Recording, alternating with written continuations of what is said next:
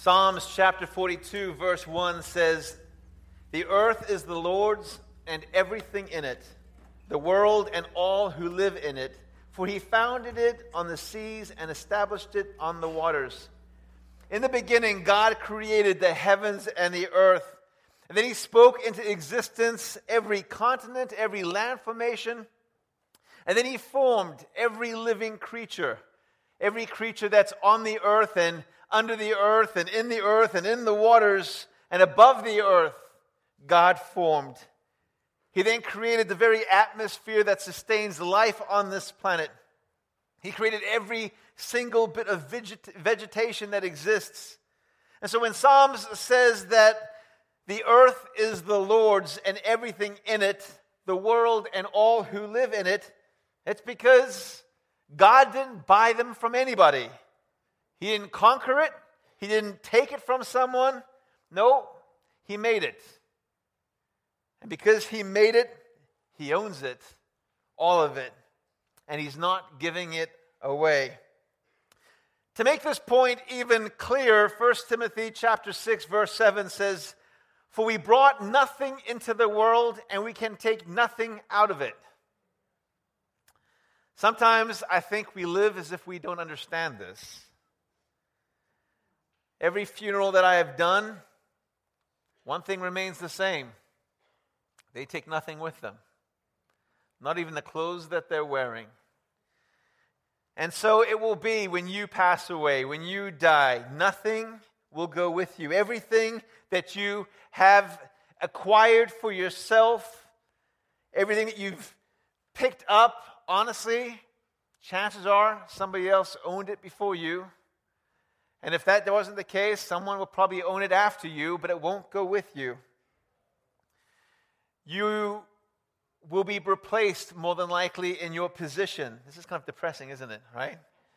Your job, I'm just encouraging you this morning, your job will probably go to somebody else because you're not taking your career with you either. Absolutely nothing will leave this world with you. It all stays right here. You may go home now. But there is something you will take with you, right? Your actions and what you do with what God has given you while you're on this earth is what you will take with you. You know, I was going to have, some of you expecting Pastor Ronnie to preach this morning. I'd asked him to do it and to preach on Ezra. But as the week progressed, I really felt like God wanted me to preach on this. And so I've asked him to speak next week instead. We are getting into Nehemiah, and he is going to do some background information on Ezra. But I really feel like this kind of ties in with where we're going. So that's why Pastor Ronnie's not up here this morning. But come back next week. You will hear him next week. But as we hurdle 2014, right, people in the world did the same thing they do every single year, right? Every time we embrace some new year, what do? These New Year's resolutions, there are these new goals, there are these new things that we want to achieve. And basically we set these goals by doing something that we hate doing, and that is by looking back, right? A lot of times we look back to the year before. So in 2014, I gained 15 extra pounds. Yeah. I know what my resolution is going to be, right?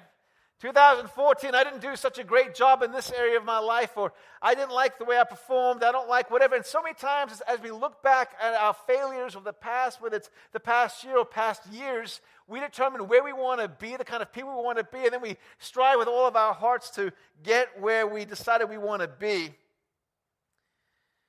But the most important question that one can ask at the end of a year,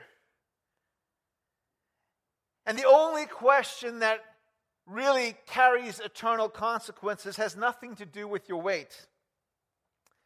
It has nothing to do with your career objectives. It has nothing to do with how much of God's stuff that you can acquire under your roof in the course of a year or a lifetime. But it has everything to do with stewardship. Stewardship defined is this: the conducting, supervising, or managing of something. Especially the careful and responsible management of something entrusted into one's care. Everything belongs to God. Nothing belongs to you. Nothing belongs to me. And that point is driven home by, listen, you have it while you're here. It belongs to Him. He spoke it into existence. And when you go, you're not taking it with you. So it's not yours. But it is under your care. And so what we need to understand is that when something is entrusted into our care that does not belong to us, it makes us not owners of that thing, but managers, stewards. And so what becomes important is not what I want to do with something that does not belong to me, but what the owner wants me to do with what does not belong to me, but rather belongs to Him. Scripture is clear that even your own lives are not your own. They're not. Your own abilities, your own skill sets, your own talents, your education, your careers, all of that, it does not belong to you, but it belongs to God. Everything in the earth and on the earth is His. Yet these things have simply been entrusted into our care, and that makes us stewards. And everything that has been given, everything that has been entrusted into your care is given to you with the primary responsibility of building God's kingdom. It's His. It exists for His glory. Entrusted into your care with the same mission. Seek first the kingdom of God. Matthew chapter 6, verse 33. So the question is really this. As you pause and you look back over the past year or the past years, is one of stewardship. What have I done with what God has entrusted into my care in 2014? Maybe we can even ask the question this: how have I built the kingdom of God in 2014 with my abilities? How have I built the kingdom of God in 2014 with my talents? How have I built the kingdom of God in 2014 with my education? How have I built His kingdom with my career? How have I built His kingdom with my finances? How have I built His kingdom with my life in 2014? And if you look at that, hopefully for a lot of us, we'll go, you know what, I kind of I did a good job in this area. Maybe it's not where I need to be, but man, I can see I used that. And it's exciting, it's encouraging to begin to build this kingdom. And then honestly, for a lot of us too, we may find some good things, but there'll be areas in our lives we'll go, man, it's like the kingdom of God didn't even exist when it came to that area of my life. Man, I haven't done anything for His kingdom with that talent or that ability.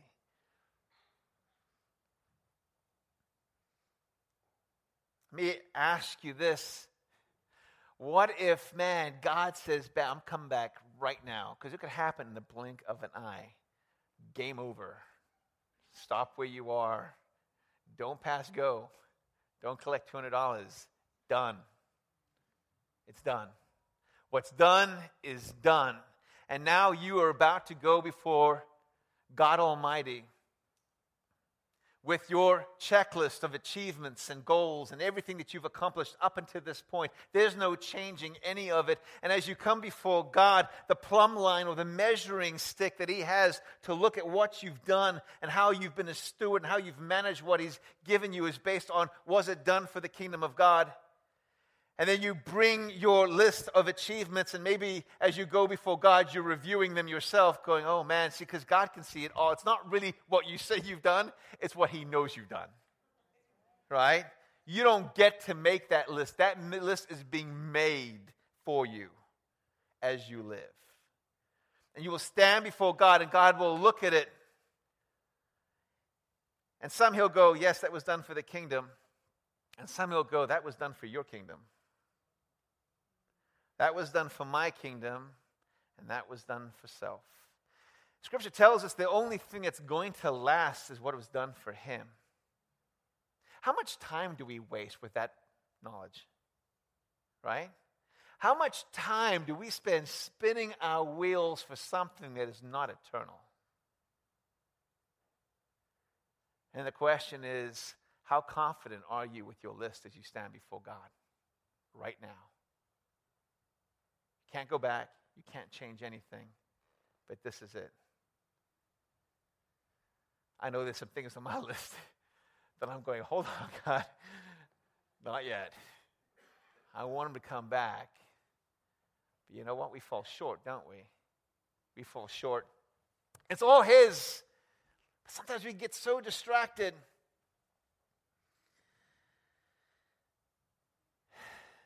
Stewardship is not just about finances.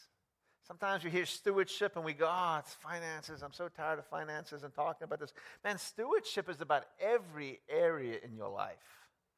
And if you restrict it just to stewardship, just to finances, you're really missing it. It's about how you manage everything that God has given you. However, how you manage your finances that God has placed into your hands is a good indication on where your heart might be. See, there's one thing is true that we know, right? The God of this world is what?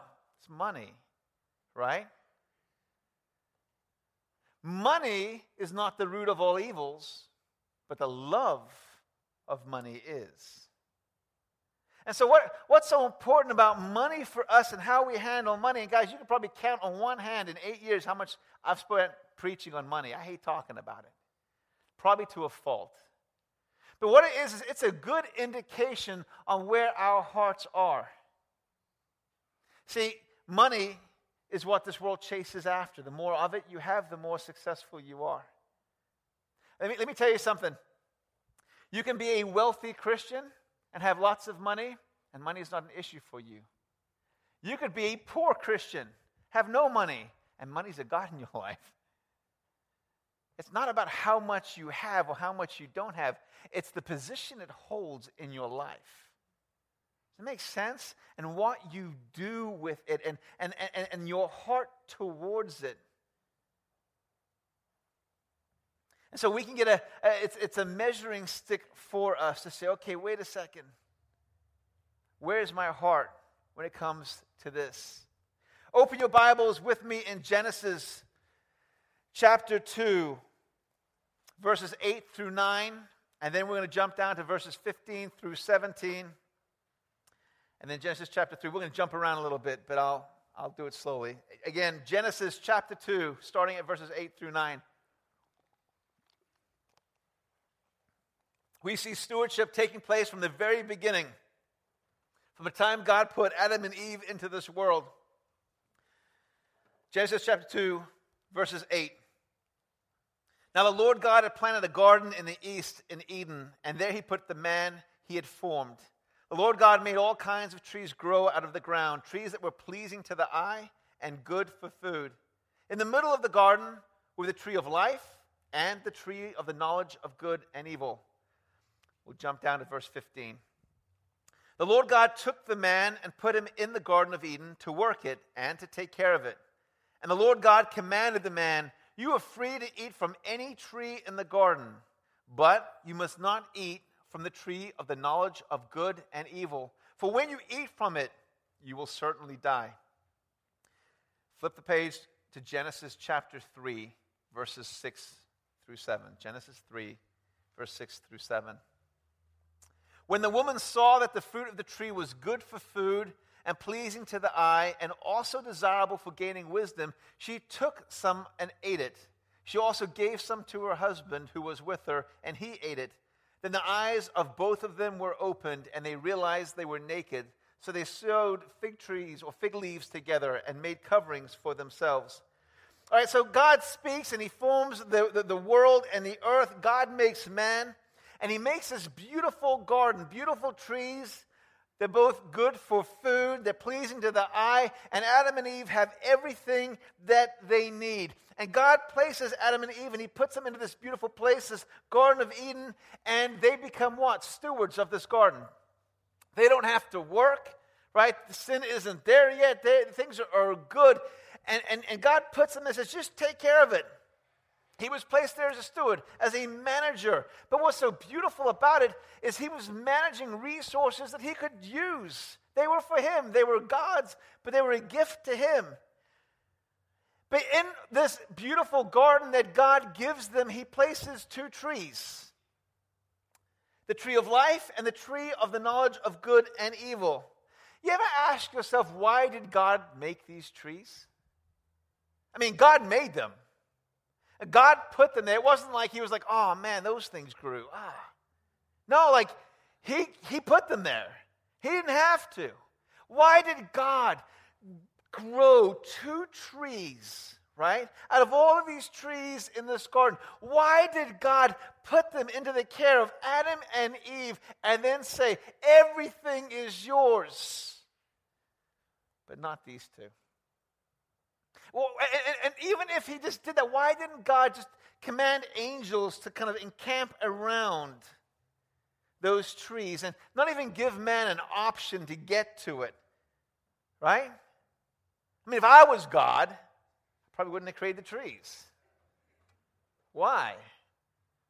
You know, God just doesn't want robots, does he? And God wants people that choose to love him, right? Man, there's just something about our nature about saying, don't touch this, right? Right? Parents, you know what I'm talking about, right? You're in the kitchen. The stove is hot, right? There you have your toddler. And in the living room, you can't even walk. There are so many toys everywhere. And you look at the toddler and you're like, do not touch the stove. Immediately. There is nothing more interesting or more attracting than that stove, right? And immediately, the toys mean nothing to them, and they're looking at that stove, and they're thinking, I've just got to touch that stove, right? Right? They've got to, and they start watching. I mean, you've seen this. It's like if I just look at mom, she won't see my hand going up. I'm just going to look. And it's not like they touch it and go like, this is awesome. Like I've never felt this in all of my life. Why wasn't I touching the stove before? This is great.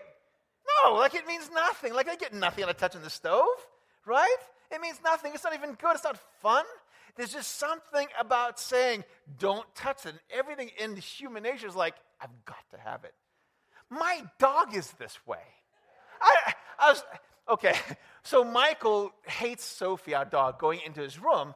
And so, like, every time she goes in there, she's just going to love on him. And he's like, get out, get out, get out. For you who don't know, Michael has autism. And it's just the way he is. He loves Sophie, but just not in his room. That's where his stuff is.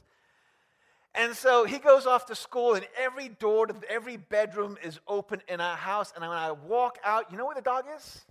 Sleeping in his bed.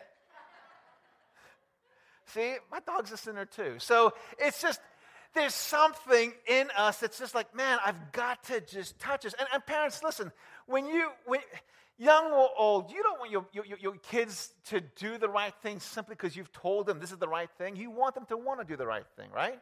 Right? You want your kids to respect you and love you, not because you've commanded them to respect you and love you, because they want to respect you and they want to love you and they want to honor you. And so guess what? That always comes with a choice, doesn't it? Otherwise, we have robots. And so we look at this. Why did God put this tree or these trees in this garden? Life Application writes it this way. It says, God wanted Adam to obey, but God gave Adam the freedom to choose. Without choice, Adam would have been like a prisoner, and his obedience would have been hollow. The two trees provide an exercise in choice. One with rewards for choosing to obey and sad consequences for choosing to disobey. So we've got Adam and Eve, and despite a garden full of trees, with more food than they can handle, more beauty than they can handle, and in this entire garden, God's given this to them. They don't even have to work. They choose, despite what God has asked them, despite their crazy amount of resources, to take from the very thing that God told them not to. They disobeyed God, and in a sense, they actually elevated themselves and worshiped themselves by reaching across and taking from that tree. Do you realize that very action put Jesus Christ on a cross? Do you realize like that was it? The minute they reached over and took from a tree, it cost Jesus his life on a cross to build the bridge back. I hear some people say, you know what? Yeah, our lives have never been the same since that moment in time, right? I mean, from that moment of time, we were working our fingers to the bone, right? Right? Ladies, childbirth, thank you, Eve. Just saying, right? And I've had some people come up and go, man, I can't wait to get to heaven. I'm going to find her, and I'm going to find Adam, and I'm going to give him a piece of my mind, right? Like as if we're not guilty, right? It's so easy to kind of look and go, man, the blame on them. It's all their fault. And let me tell you something. Just like Adam and Eve, and just like the resource that God's put into their hands, God places a Garden of Eden into your hands every single month. And we don't think about it that way, right? So for Adam and Eve, resources were the trees, it was fruit and all of these things. But what are our resources? Man, our finances, that's our resource. Now, with our finances, it's shelter. With our finances, it's food. With our finances, it's clothing, it's transportation. Man, our resources are it's financial. And every single month, maybe for you it's every single week, and maybe for you it's bi-weekly, maybe it's once a month, or whatever the case may be, to you comes a Garden of Eden every time you get paid. And it doesn't belong to you, it actually belongs to him. But he says, you know what, here's the deal. Everything, you can use this. It's for you. Take care of yourself. Get what you need. Feed yourself. But within this Garden of Eden that I'm placing into your hands, there's a portion of it, just a small portion, that I don't want you to touch. That belongs to me. Everything else is yours. Man, why doesn't God just deduct it from our paycheck ahead of time? Like, don't give me a choice, right? Why doesn't God command angels to guard it with swords drawn, like after, right? It's for the same reason that he didn't do it with Adam and Eve. See, God doesn't want robots. See, here's the thing. God does not need your money. Right? God's not saying, man, if you don't give to me, like I'm in trouble. He's not dependent on it. He doesn't need it from you. It's got nothing to do with him needing anything from you. No, it's got everything to do with worship and your heart, not his. God's mission is going to go forward whether you give or whether you don't give. This is just a test of where your heart is. It's a test. And God says, okay, into your hands, I'm going to give you something that the world has made a God out of. And I want to see if you're going to make a God out of it too. I'm going to see if you're going to make a God out of your finances or even a God out of yourself. And all I want is just a small portion that I'm saying, don't touch. You have enough to handle this. Just don't touch this. That portion belongs to me. And I just want you to want to give it to me. And every week, we get that Garden of Eden and that choice. And every week, or every couple, whatever it is, when you get paid, you have an opportunity to worship him or worship yourself. You have opportunity to give to him what is his or take from him what is his and give it to yourself. So here's what happens in the garden, right? We know that Satan comes in the form of a snake to Eve, and he comes slithering up to her, and she's obviously probably in front of this tree going, that's a nice tree. Probably like a toddler looking at the stove, right? With all the other trees around. And you know what he says? He says to her, did God really say that?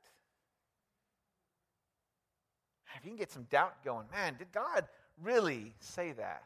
Because if I can convince myself that God didn't, man, I can eat from this tree.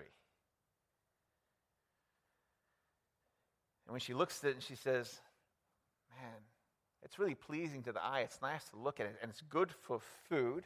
This was the justification that we read, right? This is what she said. It's pleasing to look at. I'll go back there real quick and look.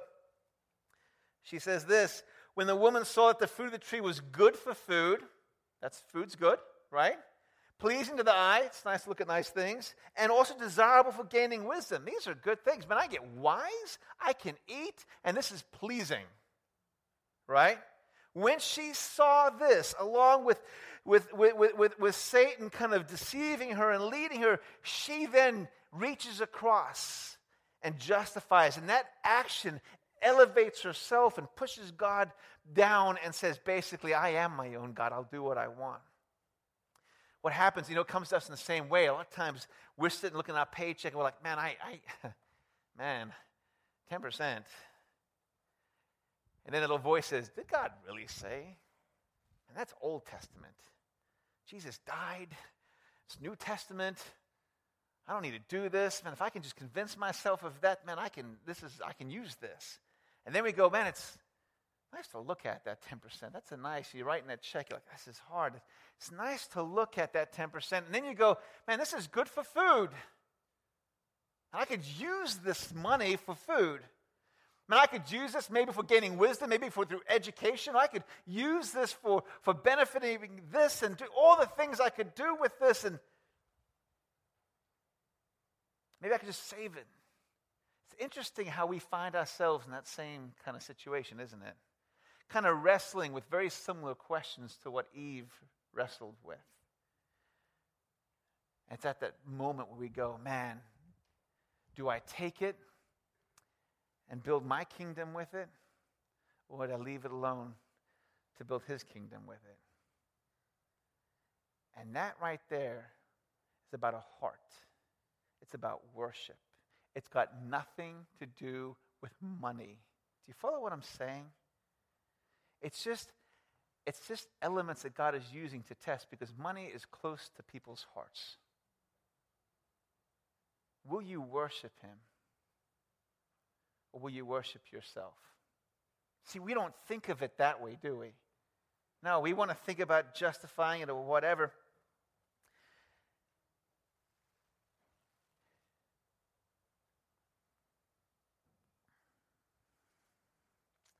Malachi chapter 3, verses 6 through 11 says this. God says, I, the Lord, do not change. So you, the descendants of Jacob, are not destroyed. Ever since the time of your ancestors, you have turned away from my decrees and have not kept them. Return to me, and I will return to you, says the Lord Almighty. But you ask, how are we to return? Will a mere mortal rob God? Yet you rob me. But you ask, how are we robbing you? In tithes and offerings. He says, you are under a curse, your whole nation, because you are robbing me. Bring the whole tithe into the storehouse, that there may be food in my house. Test me in this, says the Lord Almighty, and see if I will not throw open the floodgates of heaven and pour out so much blessing that there will not be room enough to store it. I will prevent pests from devouring your crops, and the vines in your fields will not drop their fruit before it is ripe, says the Lord Almighty. God has given us resources. He's given them to bless us. He's given them for you to use, for you to do well with, and to grow. But within those resources, he has entrusted into your care. He has set aside a small portion that he wants you to worship him with, out of your own choice, out of your own heart, out of your own desire, not because you have to, but because you want to. As almost like a thank you, saying, God, just thank you for what you've given me. And he wants you to be able to share in building his kingdom. See, this is what it says. This is to go to the storehouse, right? The storehouse is the local church. It's the church where you're going, right? And so if this is done correctly, what actually happens here is this. Money comes in. God says, listen, this is how it's going to work. I want to use you to build my kingdom. And actually, out of part of your worship of me, when you actually give, and that money goes into the storehouse, it's called a storehouse because it actually goes back out of the storehouse to bless and help people who need help. All right? And so when you give and you honor me, it's actually going to be multiplied in the form of people and helping them. And so this is how it works. God says, listen, you take that 10%. I want you to have a part of this. I want you to share in the building of my kingdom. You have a role in this. And so when you do this, it's actually going to change, and it's actually going to look like lives. Lives that are lost, lives that are broken, lives that are addicted, lives that are in bondage, being set free as long as that storehouse is doing what that storehouse is supposed to be doing. All right? There are a lot of churches that aren't doing what they're supposed to be doing. All right? But it's supposed to go out to be used for building his kingdom. If you come to this church, this is where your tithe needs to go. Your tithe goes to the church so the church can go out and reach people. All right? Now here's the thing. If you do not believe in the mission of this church, man, please go to a church that you do and tithe there. All right? It's about going to a church and believing in the mission. The church should be reaching people and changing and transforming lives. And you have a role and a place in that. And so God says, man, this 10%, it goes to the storehouse. The storehouse is supposed to use it. And basically, it looks like building my kingdom. So let me ask this question. What happens when we take that 10% that God has entrusted to our care, that's meant to worship him, to build his kingdom? What happens when we reach across that line and we go, no, instead of building your kingdom, I'm building my kingdom?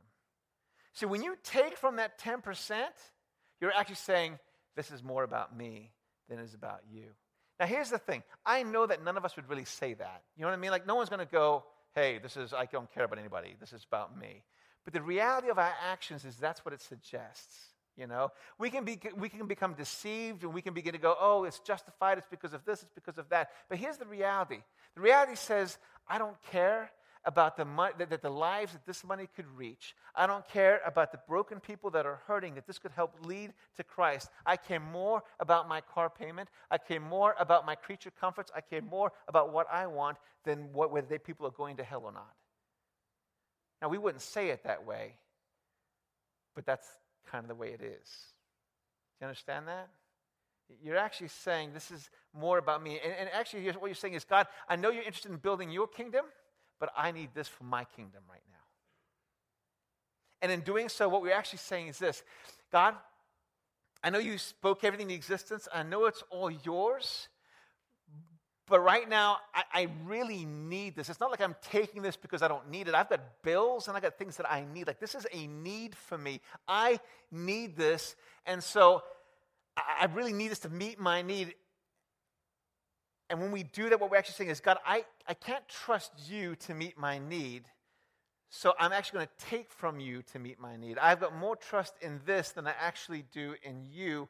And so, honestly, God, I just have to take what's in front of me. You know, when we do that, I can tell you, it never lasts, does it? I mean, you know that when you take that, you're always hurting. One of the interesting things that Malachi says this, and I hate the prosperity gospel, guys. I just hate it. I just hate this, hey, give to God. And now there's truth to this. You give to God. You can't outgive God. That's truth, all right? But I hate it when it's used as an investment strategy. Like, do this, and then God will do this. And it's not about you. Like, it's about his kingdom. Give to God to worship him. Don't give because you want to build all kinds of wealth, all right? It's not about that, all right? But understand this. God says this. Test me in this. God says, listen, bring the whole tithe to the storehouse. Test me in this. And this is what he says. He says, and see if I will not throw open the floodgates of heaven. And I love this. And pour out so much blessing that there will not be room enough to store it. And he says this, I will prevent pests from devouring your crops. Let's put that in today's language. I will not let your car break down. Right? Maybe you won't get sick and have to pay all kinds of doctor's fees and things like this. Or maybe your food will last longer. Or maybe it is that you'll get a raise at work. Or maybe there are so many things that God does for us. Doesn't mean like there's a paycheck coming in. But God says, you know what? I'm going to do things. It's just not going to cost you money. Have you ever had that before? I know I've had it where it doesn't make sense where I'm going, I don't know how this makes sense, but we just seem to have money for this. And it's not like I have an abundance of money, but I always have enough. And it doesn't make sense, right? Then he says, I will prevent pests from devouring your crops, right? And the vines in your fields will not drop their fruit before it's ripe, says the Lord God Almighty. God says, you know what? I'm going to show off. I'm going to provide for you. It's easy to give you a paycheck. I'm going to do things for you that it's going to be a way of just basically, it's going to get you through. Worship me, he says. Test me in this. And so with this knowledge, we're going, do I trust you, God, or do I need to take this? And God says, if you take from that, you will always be taking, and it'll never be enough. You will always be taking, and it'll always run out. And so when we fail in giving and worshiping God with this, we're taking money that belongs to God, that He's set aside for building His kingdom, and we're using it to build our own kingdom. I want to say again, this is not about money. God does not need your money. It isn't about paying a bill. And let me just say this too.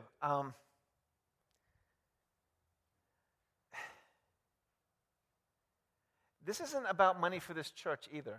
I don't look. None of the board members look to see who tithes and who doesn't. Here's what I love about this church. God is doing amazing things in this church. God is setting the captives free. People in bondage are being set free. People who are addicted are no longer addicted anymore. We're seeing marriages restored. We're seeing lives saved. We're seeing God do some amazing things in this church. All right? We don't need your money. All right? Don't give money to the church. Give a worship offering to God. All right? It's not about money for us. Listen, if you haven't been tithing, God's done this without you. He doesn't need it to continue on. And one thing I know for sure is this church will continue to exist, not because people tithe, because He is God. And it is His church, and He will see it through. And let me tell you something else. What God has called this church to do, your tithes can't handle. Okay? I'm just telling you, your tithes cannot handle. Your tithes and my tithes are not enough to accomplish what God has called this church to do. So we're not dependent on your tithes. I'm dependent on Him. If He doesn't show up, it's not happening. Tithe, don't tithe. That's between you and God. But I'm telling you something. You have an opportunity to be a part of what God is doing. If you don't tithe, this church is not going to fall apart because it was not built on you. And it wasn't built on your ability to be obedient or not. It is built on Him. And God's going to see it through. But as I look at this, what my heart breaks about this, and I hate speaking about money because it always seems like in church today, everyone's saying money, money, money. And it's so sickening, all right? God doesn't need your money. It's not about that. It's about your heart. But because money is so close to our hearts, it often represents and reflects where our hearts are. Chances are, if you're not tithing, you're probably not serving anywhere either. Chances are, if you're not tithing, people at work probably don't even know you're a Christian. So if you're not tithing, that's just a small portion. Get the rest of your life right. All right? Because you need to be in your workplace and you need to be able to be ministering to God. You need to be basically being a good steward with where you're working first. For some of us, writing a check is not an issue. Let me tell you something. You could be writing a check and still not really tithing. You'd be given the most amount of money and still not really be tithing and still not really be worshiping God. It's not really about an action. It's about a heart of worship that says, God, this exists for you. You understand what I'm saying? It's about living your life for Him, living it out in worship. And so one of the things that we look at as a church is what God has for us. I know God is moving. We know God is moving us forward. This is something that we do as a church as well. You understand? I know how tough it can be when money is tight. A few years ago, you know all about 1027 projects. We felt like God said to us, listen, take 10% of everything that comes in, and you need to give it away. You need to invest in ministries, and you need to give it to things and places and people and ministries that can never give anything back to you. There's no investment strategy in this. You are just giving it away. And we looked at the finances month to month. We go, man, we don't have this month to month. Like 10% is a lot, right? And the temptation is to do this. We're building your kingdom here. This is your church. And God says, no. these resources don't belong to your church. They belong to my church. And my church is worldwide. It's not about glad tidings. And so for us, we're like, man, we don't know where this is coming. We took it to the congregation, to the membership, and it was 100%. Everybody said, let's do this. And I love the heart, right? Let's do this. We said, we have a little bit of money in savings, but it could all go. And we began to watch that money month to month. As we began to do it, we loved it. We were blessing people, ministries, helping people, but our finances were getting lower and lower and lower, right? And I'm looking at Malachi going, God, this blow open everything and, fix everything, like God's going to do this. And you kind of sound kind of confident at first, like God's going to do this. And then you're like, I think God's going to do this. Like I really think I heard God in this. And so we just watched like the money and the savings just get a little smaller and smaller and smaller, right? And I began to go, and I'm not a guy who counts the money at church. Like it's God's, but I began to be that guy as it got lower and lower. I'm just being honest, right? And I'm going, man, I'm going to be that pastor that destroyed the church. And everyone's going to be like, yes, someone came in and spent all the money, and then he left, or we threw him out. And it's like, I don't want to be that guy. I'm like, God, like, I know you said this. Like, we're getting nothing from this. Like, we're helping orphanages. We're doing some great things.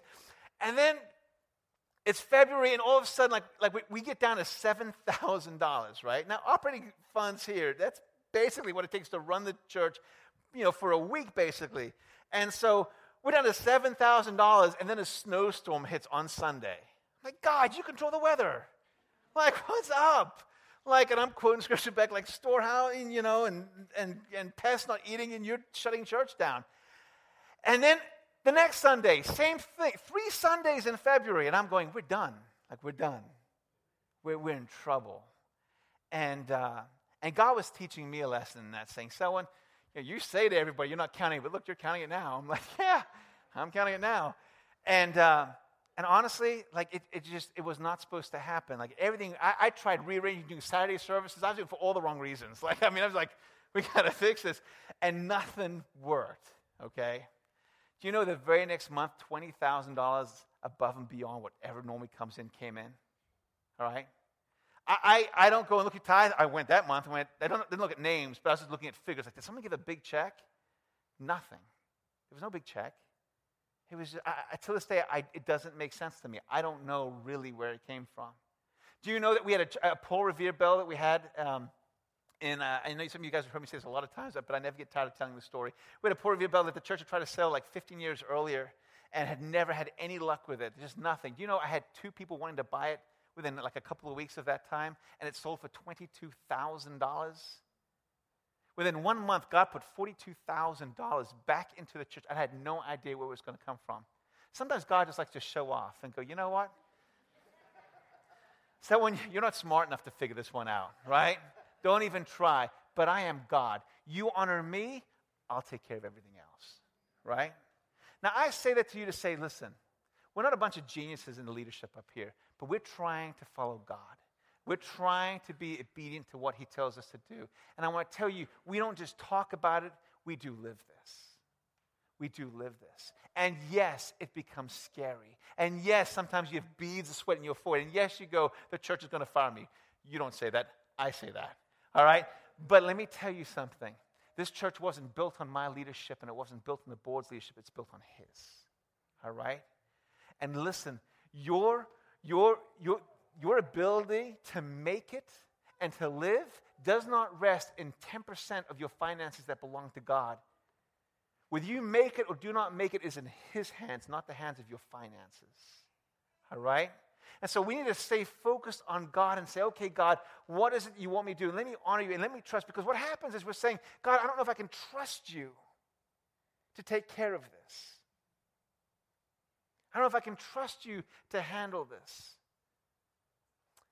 I want to tell you this. Last time I looked at the finances, it was probably a year ago, but these are the figures, right? We have 300 people that come to this church, and out of those 300 people, we have 112 families. And the median income of Quincy is $60,000 per household. Some people are going, oh, that's kind of low, and some people are going, oh, that's kind of high. That's why it's a median income, right? Because it kind of balances out. Based on 10%, the amount of money that should be coming into this church in a year is $670,000. What comes in is $275,000.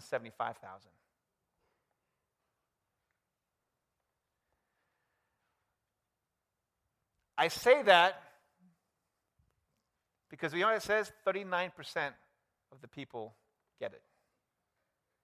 So which 39% of that isn't here, right? I mean, we don't want to do that, right? 39% of the people. If you really want to translate that, maybe you could say 39% of the people actually care about other lives. 39% of the people are really interested in building God's kingdom. Does it mean that 61% are building their own? I'm not trying to figure that one out. It's not about money. But I look at it and I go, man, God has said there's still 61% out there that's actually His. And some of us are driving cars that belong to Him. And paying for houses that belong to Him because we've used His 10% to pay for them. And some people may be going to hell because we're living in a house that we shouldn't be living in. Oh, it sounds hard, doesn't it? I don't want to go before God and say, I was building my kingdom and so I didn't care about this person's suffering. Here's how this translates out, too. If 61% more came in, you know how many more staff we could have? You know how many more staff can help cover people? You know how many more outreaches? You know how much more ministry we could be doing? And honestly, this is a church that doesn't keep money here. Like, we are doing things. We are going out.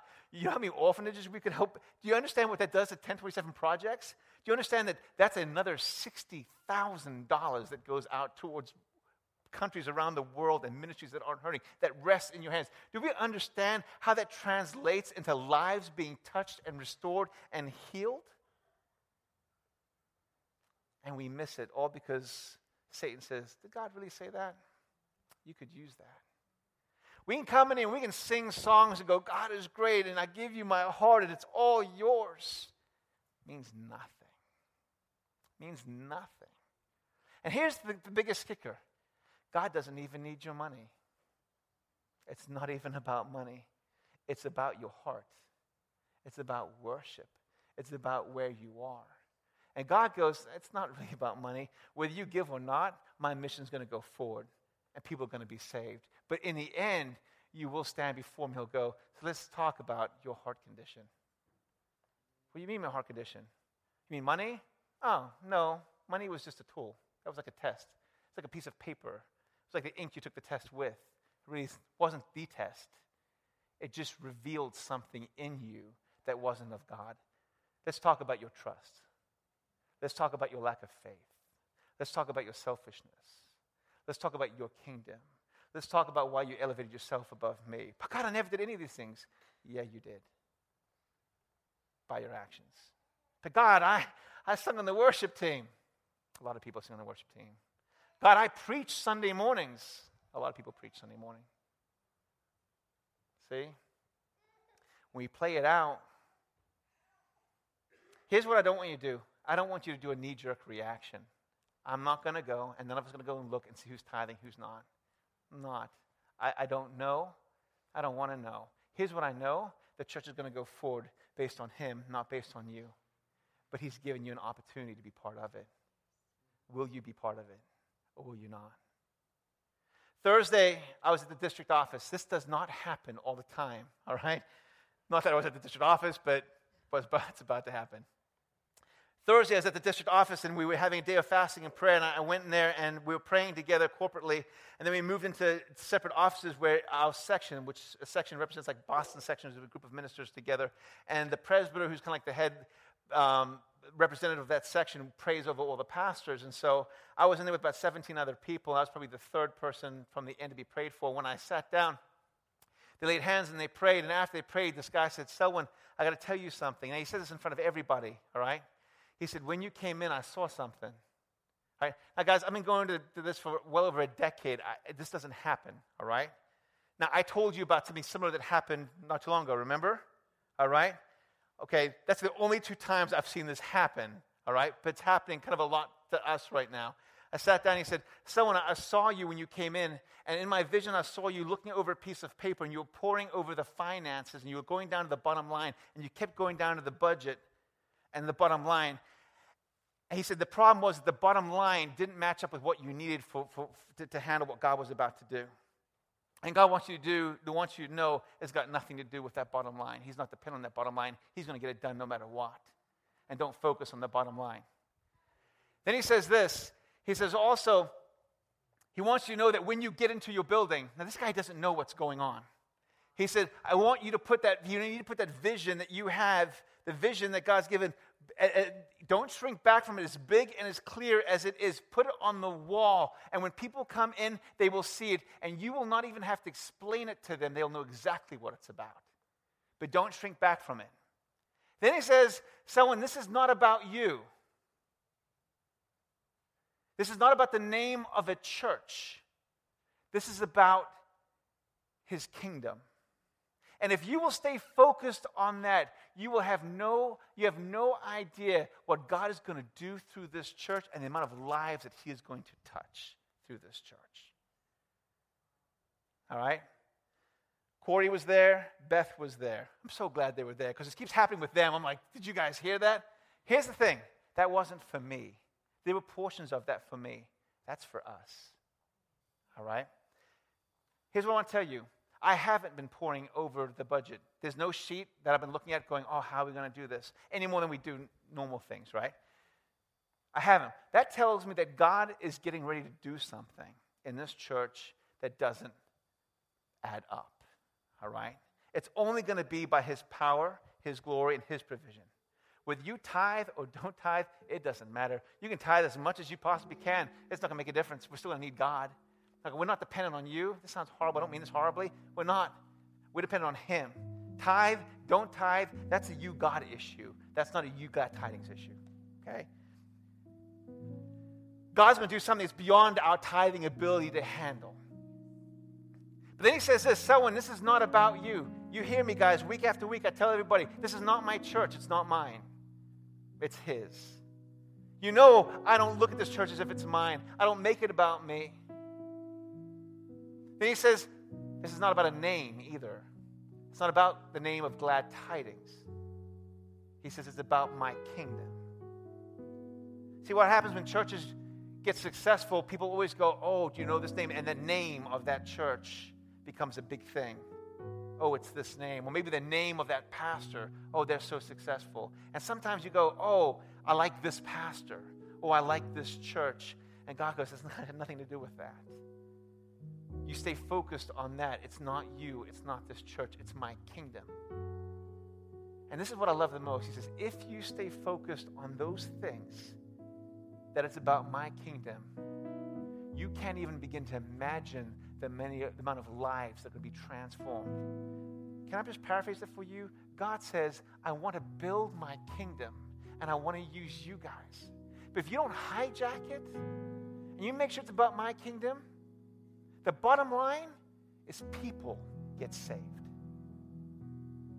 Understand that? God wasn't saying, I want to give you a big building, I want to give you all this stuff. He says, no, I want people saved. I want people saved. Please, if you don't make it about yourself, and I honestly know right now we're not, but we have to make sure that we maintain that. You know what I'm saying? We have to make sure that if that's what God does and he wants us to be successful, we don't become big-headed and go, oh, it's about us and our performance. It's got nothing to do with that.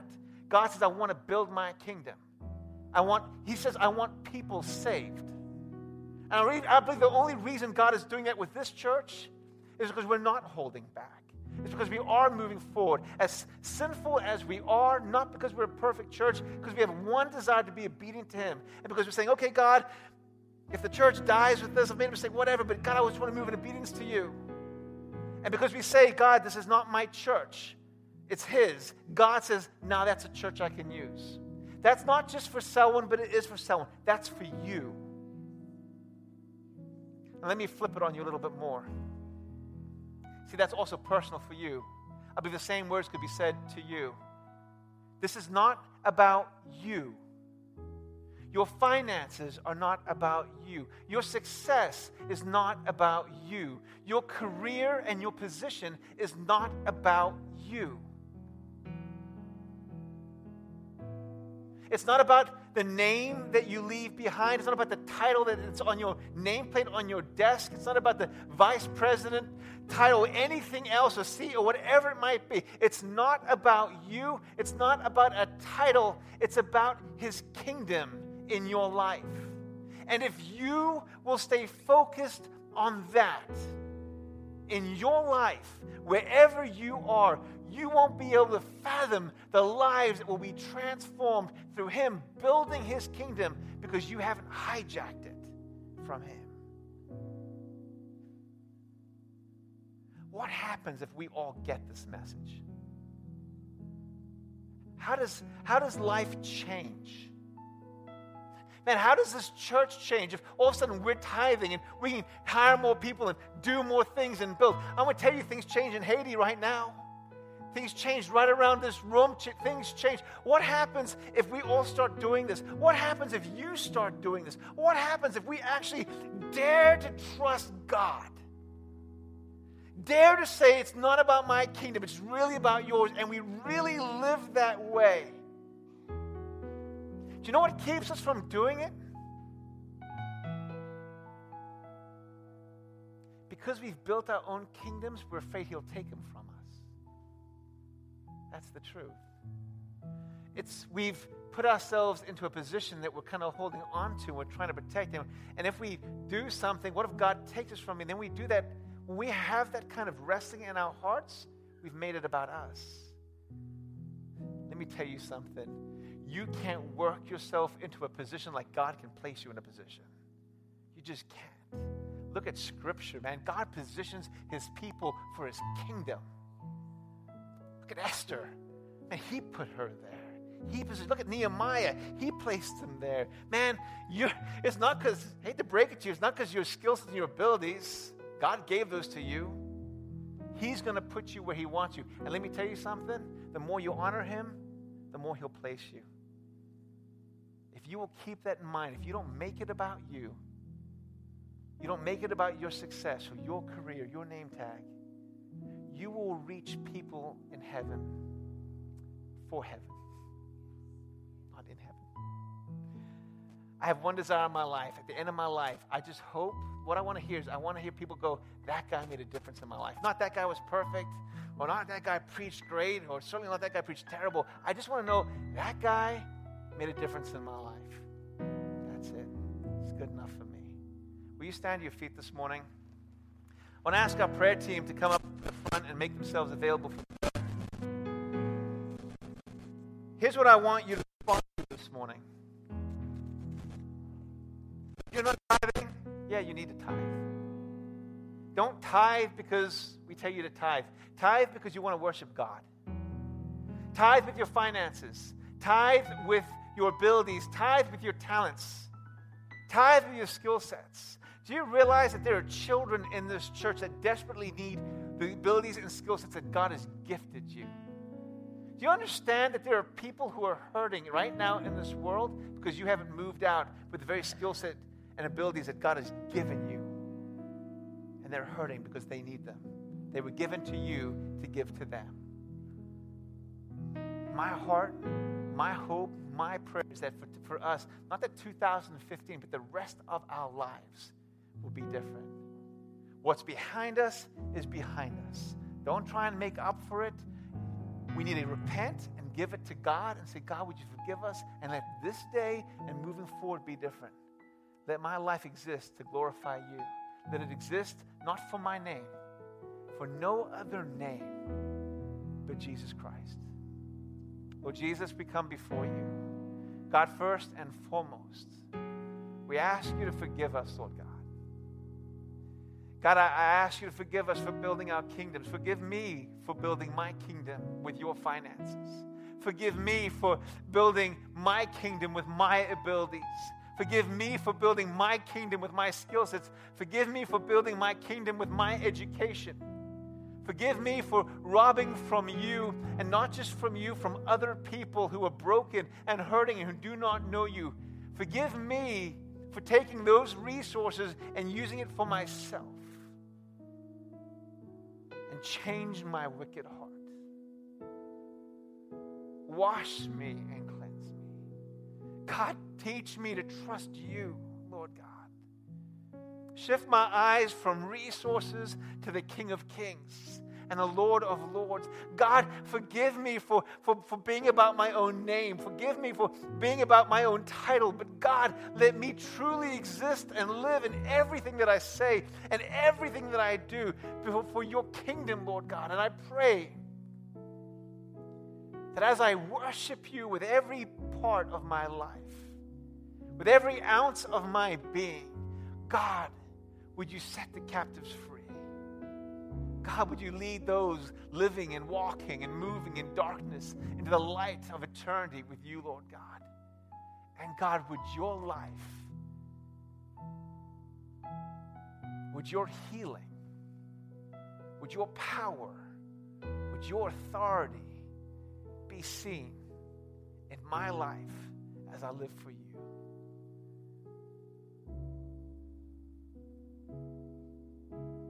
All honor, all glory, all power, all praise belongs to you. In Jesus' name, amen. These altars are open.